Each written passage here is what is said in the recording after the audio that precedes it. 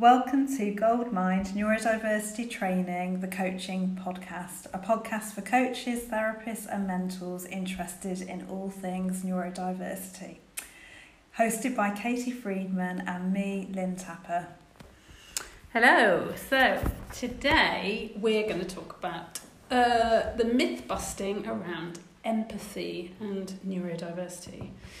So maybe the first place to start, Lynn, is with some myths around empathy and neurodivergent people.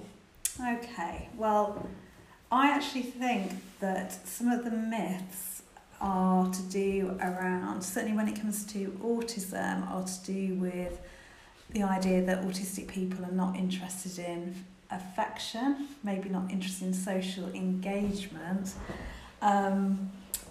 And I think this can really hold people back from seeking diagnosis, either for themselves or for their children. And this was certainly true for me, because I believe these myths to be true back, well, I don't know, probably 20 years ago. They were definitely myths I was holding on to. I thought that autistic children were not able to show affection. And then 2001, I had my son, who demonstrated quite a few traits of autism from a very early age. But I didn't think he could possibly be autistic, because he would be really affectionate, he was quite cuddly, he would often kiss me a lot in all kinds of places. And he was also really interested in engaging socially with me and interacting with me. And I just thought he couldn't be autistic. And I had several years of swinging from thinking he was autistic to he couldn't be, because he had all of these behaviours that I didn't think fitted the profile. And it wasn't really until years later, as I started to read more about the experience of autism from actually autistic people, that I realised that so much of what I had believed was actually myth. It wasn't true. I think I also relate to that. That was a thing in the way of my diagnosis. I was trying to be a coach. I was a coach. And yet I was worried that if I was this, then I couldn't possibly be a coach, because how could you be a coach because you couldn't be empathetic? Which, you know, I'm so embarrassed to even say that now. It's so ridiculous. And I guess the other thing is that, you know, it's almost quite the opposite. Actually, there is so much, I have so much empathy, and particularly in a one-to-one environment, it's I often get called a very empathetic, warm coach. So let's talk about when, because, you know, what we don't want to do is pretend that this has come from nowhere. Where does this myth come from? Do you have any sort of examples of growing, of kind of, I was going to say growing your son, raising your son, where you did get frustrated? Because I certainly know I do with all three of mine, but certainly the one who's autistic, sometimes I do. It can feel unfeeling in the moment at times. Yes, and I have experienced moments like that with my son over the years, but one incident stands out where I at the time was really shocked at what I thought was his lack of feeling and understanding towards what was going on in the situation. So we were at a park after school, and I was there with my 4 children who were, I don't know, all age 10 and under at the time. And at the time, my son was talking to me about the galaxy. He was really, really fascinated about space. And he was talking at length to me about all sorts of complicated things to do with stars and planets, what have you. And while he was talking to me, I realised that I'd actually lost my 4-year-old son. I couldn't see where he was in the park. So obviously that was quite worrying. And also, about 2 seconds after I'd realised I'd lost him, I saw his twin sister, my youngest daughter, fall, and could see that there was a lot of blood, and I didn't know what had happened to her. And obviously I knew I had to get over and deal with that. And all the way through this time, my son did not pause for breath. He just ploughed on about the galaxy. And I remember just being shocked that he couldn't register what was happening in the situation and realise that this was no longer an appropriate time for him to keep on talking about his special interest. And I was frustrated, and in the end I had to literally say, stop talking to me, I can't listen right now. Yeah. And once he realised what was going on, yeah, he got involved, he helped, he found his brother actually, so he was really, really helpful. Yeah. And that's interesting actually, because your expected behaviour for him would have been to drop everything, realise the crisis, be flexible and pivot in the moment, and get with the programme. Is that right? Yeah, I expected him to behave as his older sister would have done. Right. Which would have been to have sensed a change in my state, to have realised that my face looked quite stressed, to have picked up on my body language that something had gone wrong and I needed to take action now. Yeah. But he missed all of that. Okay. It's interesting because I'm thinking about a very similar incident which also had kind of repercussions about being kind of intently listening to my son.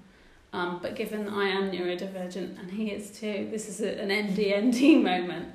So I'm in the car trying to reverse in a very tight dead end, and heavily pregnant with my next son, and he's talking at me at length, very intently, and I'm trying to do two things at once. I'm trying to reverse, which has probably got all kinds of dyspraxic implications, not my strength going backwards, but clearly something I can do. I've passed my test, I promise. Good. But actually, it wasn't around people pleasing, but I could not my brain couldn't pivot and break the concentration I had with my son, listening to my son, because clearly the most important thing was I need to let me just do this first and then I'll listen to you. That would have been it's like a high executive function thing to do, to pivot in the moment and say that. But clearly I wasn't able to do that, so I was trying to hold on to far too many things, and as a result did reverse incredibly slowly into 2 or 3 cars, one of which got quite a scratch and ended up having to get out the car and give them a note, and my insurance was affected. But when I did, I sort of thought, gosh, what have I done? How did that even happen? Never happened before. I've been driving a while. And it did incur judgment, because I happened to have an audience of a man watching me do it. And I was heavily pregnant. It was about 9 months at the time. So he probably, took away some of his judgment at that point. But I do wonder about that hyper-focus. Yeah. And when one is in hyper-focus, so with your son with space, and with me listening to my son and him intensely focusing on the conversation, things can go awry. And I guess another example of this, which is more around judgment and behaviour. I was doing exercise, very important to me, someone with ADHD, to get my energy out and to feel calm. In fact, that's often the only way to do it. And I'm halfway through this exercise programme and my mum comes down from the north. She's been in the car for 5 hours with her partner, and they turn up, and I fling open the door and go, I'll be with you in a second, but I'm just going to finish my exercise, which in neurotypical land is incredibly rude. She told me later. But I now know that was me in hyperfocus. It was probably also a wisdom. If you let me finish this, I'll be a better person for you afterwards. Yes. And not frustrated and not able to self-manage and self-regulate. But that judgment was, you're selfish, you're unable to empathise with us and the fact that we've turned up, you're task-focused and all the people around you have fallen off your radar. Mm. And so all kinds of things can happen there which aren't actually true. Yeah. And when I got that feedback, because my mother doesn't hold back sometimes, I actually thought, I must be. Mm. I don't think I am. I'm not quite sure what happened there, but I must be. Mm.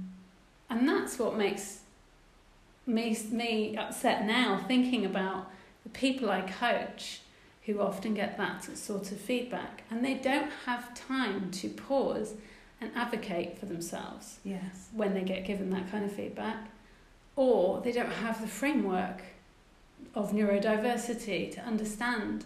We're not talking about empathy, we're talking about concentration. Definitely. And I think that's why sometimes events are misinterpreted, because actually when I reflect back now on that playground incident, I think that was exactly it. I don't think it was my son being selfish.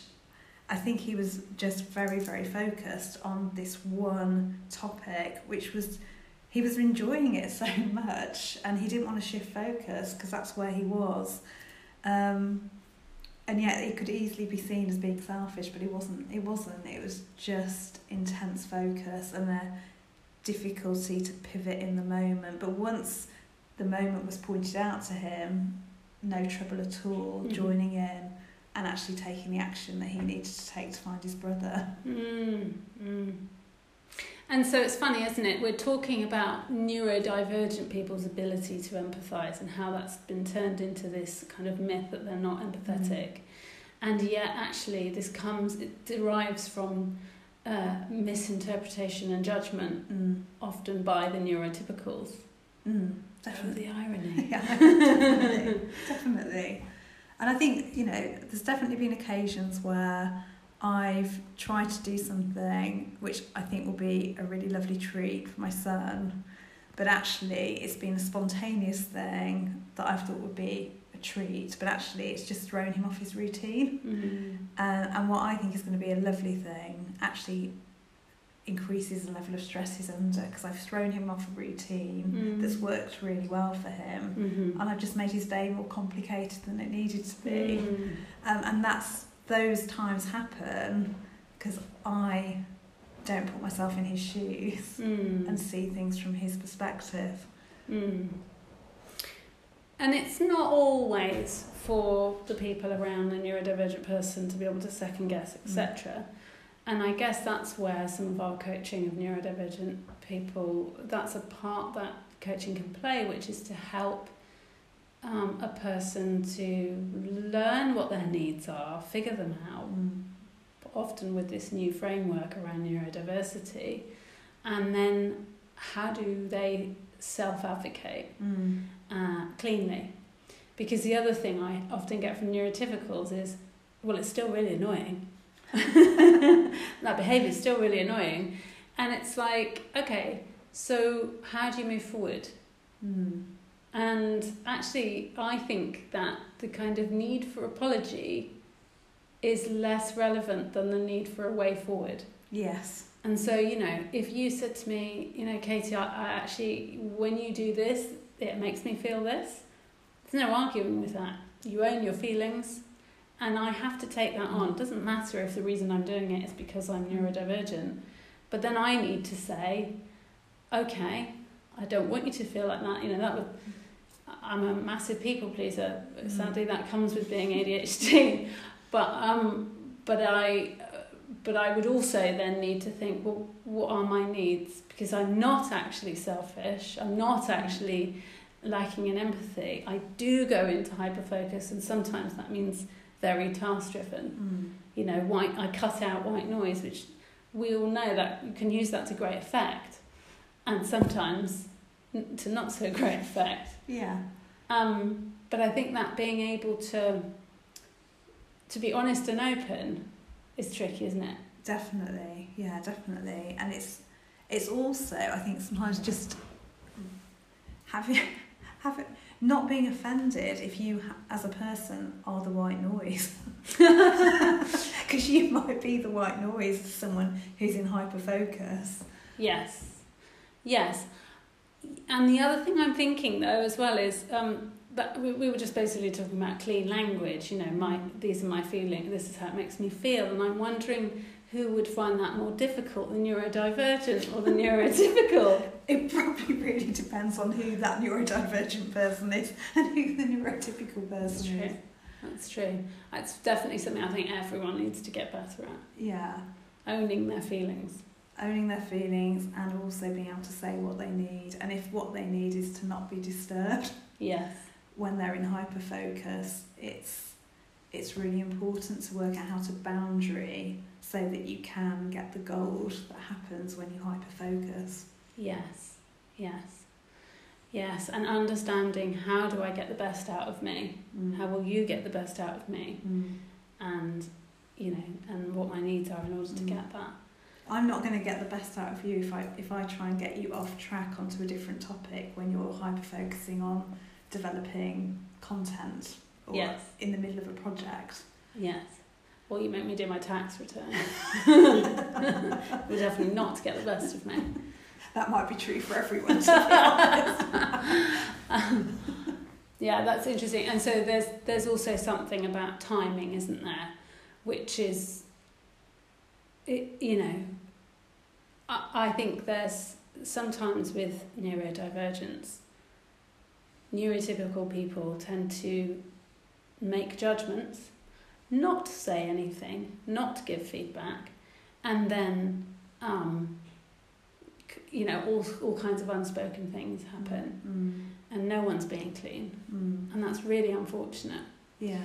And actually, I think it's really important to be honest and open if neurodivergent behaviour is upsetting you in some way, in a way that you can feed back clearly. And I'm just thinking about, you know, bringing up children.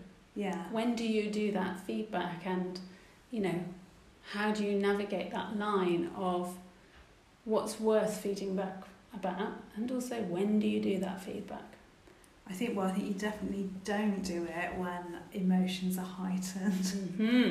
Because we know people can't think well when they've gone into fight-flight, when their stress levels have gone too high. Yeah. That's definitely not the time. But I think just letting it go and not trying to explain to a child the effect their behaviour has had on other people, you've missed a moment of really good parental guidance if you never give the feedback. But doing it in a way that's kind, and doing it in a way that isn't shaming, and doing it in a way that says, I understand that your brain works differently and that you were really focusing in on one thing, and that meant you missed some other things. I think you just got to do it in a way that makes it easy for your child to not feel crushed. Yes, and sometimes when you're all neurodivergent, there are fireworks. Yeah. But I guess, I think that the idea of bothering to do the feedback and not just writing it off and is really important. Yeah. So we've gone through quite a few things there around judgment, behaviour, and this myth of empathy. And I guess that there's a real lens shift when we change empathy to thinking about concentration, which I think is quite relevant not only to ADHD but also to autism. Okay, thanks, Lynne. Thanks, Katie. And if anyone would like to find out more about neurodiversity and is working as a coach or a mentor or a therapist, do visit our website, which is www.goldmindneurodiversity.com, and you can find out more about the courses we offer. Bye. Bye.